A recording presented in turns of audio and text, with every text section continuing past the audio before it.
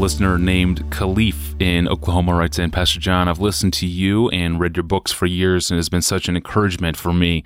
You speak a lot about joy, but the matter in which you speak of it from the pulpit seems to communicate more of a desperation for this joy. I'm not saying you don't lay hold of it, but it seems more like you wake up having to fight for this joy every single morning rather than just simply being saturated in it. I know that is my experience. I wake up at 5 a.m. almost every day to read and pray in my fight for joy. Can you please explain for me this disconnect of fighting for joy and not simply having a natural disposition of being a joyful person? What would you say to Khalif? Yes. I've thought so much about this. The answer is yes, I do. I can tell you something about that disconnect. And Khalif is very discerning. I would have no problem accepting what he just said about the way I sound. I have often commented that the name of my book is Desiring God, not having already found complete constant satisfaction in God.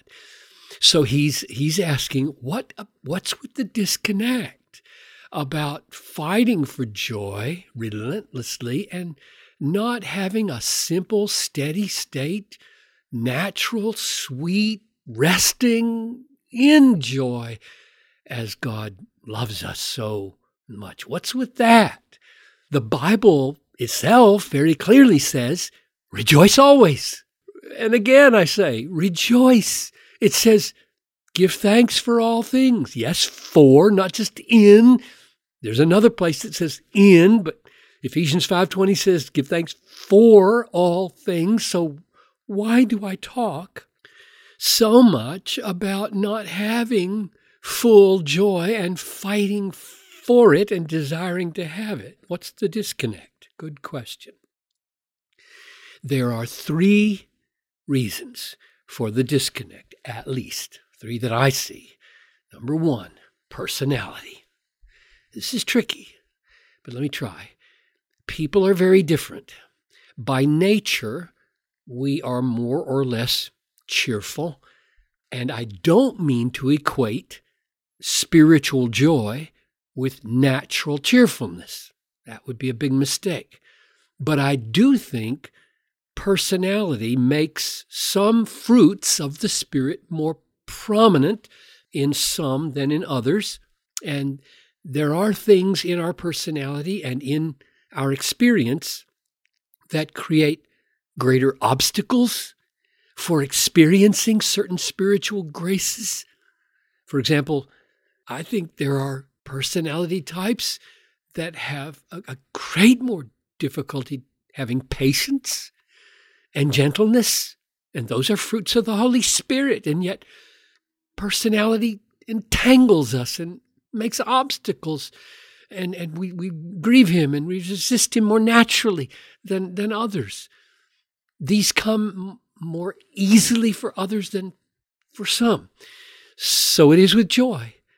So my first explanation is that those who struggle the most for joy may have greater obstacles to overcome in their personality. That's the first answer. Second, the disconnect between steady state joy and the struggle for joy when we don't have it is sin in our lives. All of us who are born again have what Paul calls indwelling sin remaining in us. There's corruption that must daily be put to death. Colossians 3:5. Put to death, therefore, what is earthly in you: sexual immorality, impurity, passion, evil desire, covetousness, idolatry, which is idolatry. So he's telling Christians, put that to death. Well, there's if they're Christians and they have to put it to death, there must be some remnants of it there to kill.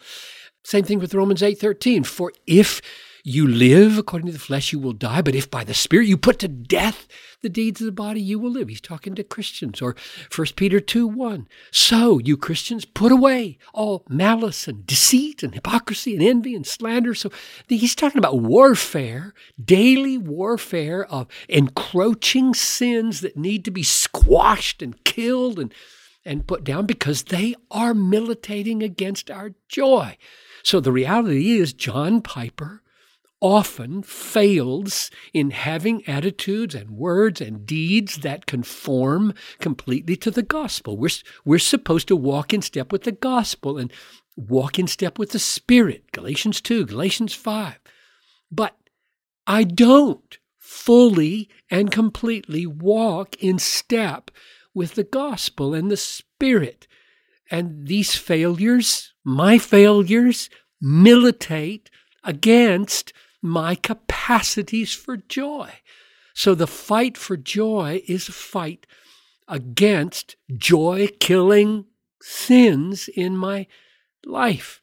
That's the second factor that goes a long way to explaining the disconnect between wanting joy and not enjoying a steady state experience of it. And the last one is the disconnect is, I think, explained in significant measure by the fact that we live in a world of an age that is broken physically, and the sorrow and sin of other people make it impossible in this life to experience unsullied, only unique joy.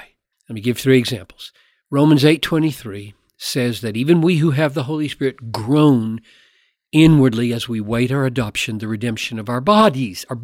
So this is what I meant when I said we live in a world of physical brokenness, broken bodies, cancer, arthritis, Zika, Ebola, and on and on. The existence of pain in this age means that sooner or later, joy is going to be mingled with significant weeping. Another example is that other people's weeping becomes our weeping if we love them.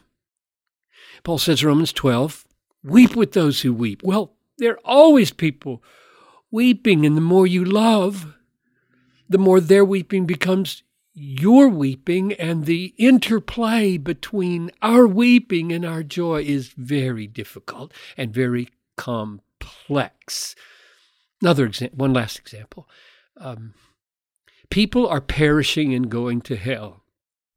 Some people that are very close to you may be in that condition. And Paul, when he faced that terrible reality that his Jewish kinsmen that he loved profoundly were cut off from Christ, he said, this is Romans 9:1 and 2, I am speaking the truth in Christ. He feels like he almost has to swear this. It's so painful.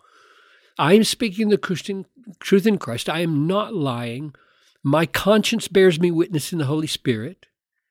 I have great sorrow and unceasing anguish in my heart. Now, that's the man who said, rejoice always. And again, I say, rejoice. So you can see that constant, uninterrupted joy must at least be able to exist side by side with unremitting sorrow over the lostness of the people you care about in the world. So the upshot of this is that I don't expect to have constant and complete joy in Jesus in this age. I don't.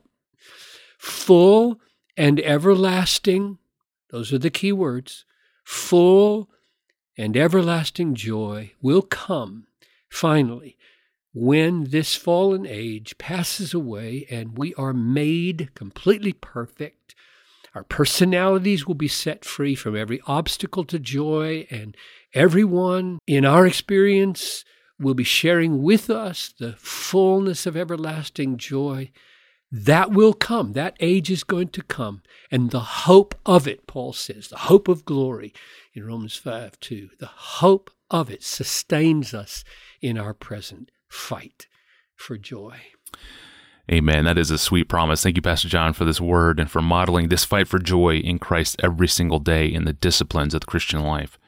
And Khalif, thank you for the excellent question. We'd love to get your question. Email me directly at AskPastorJohn@desiringgod.org. If you send us a question, We will get it, we will read it, but we won't respond to it. We can't respond to any emails. I'm sorry for that.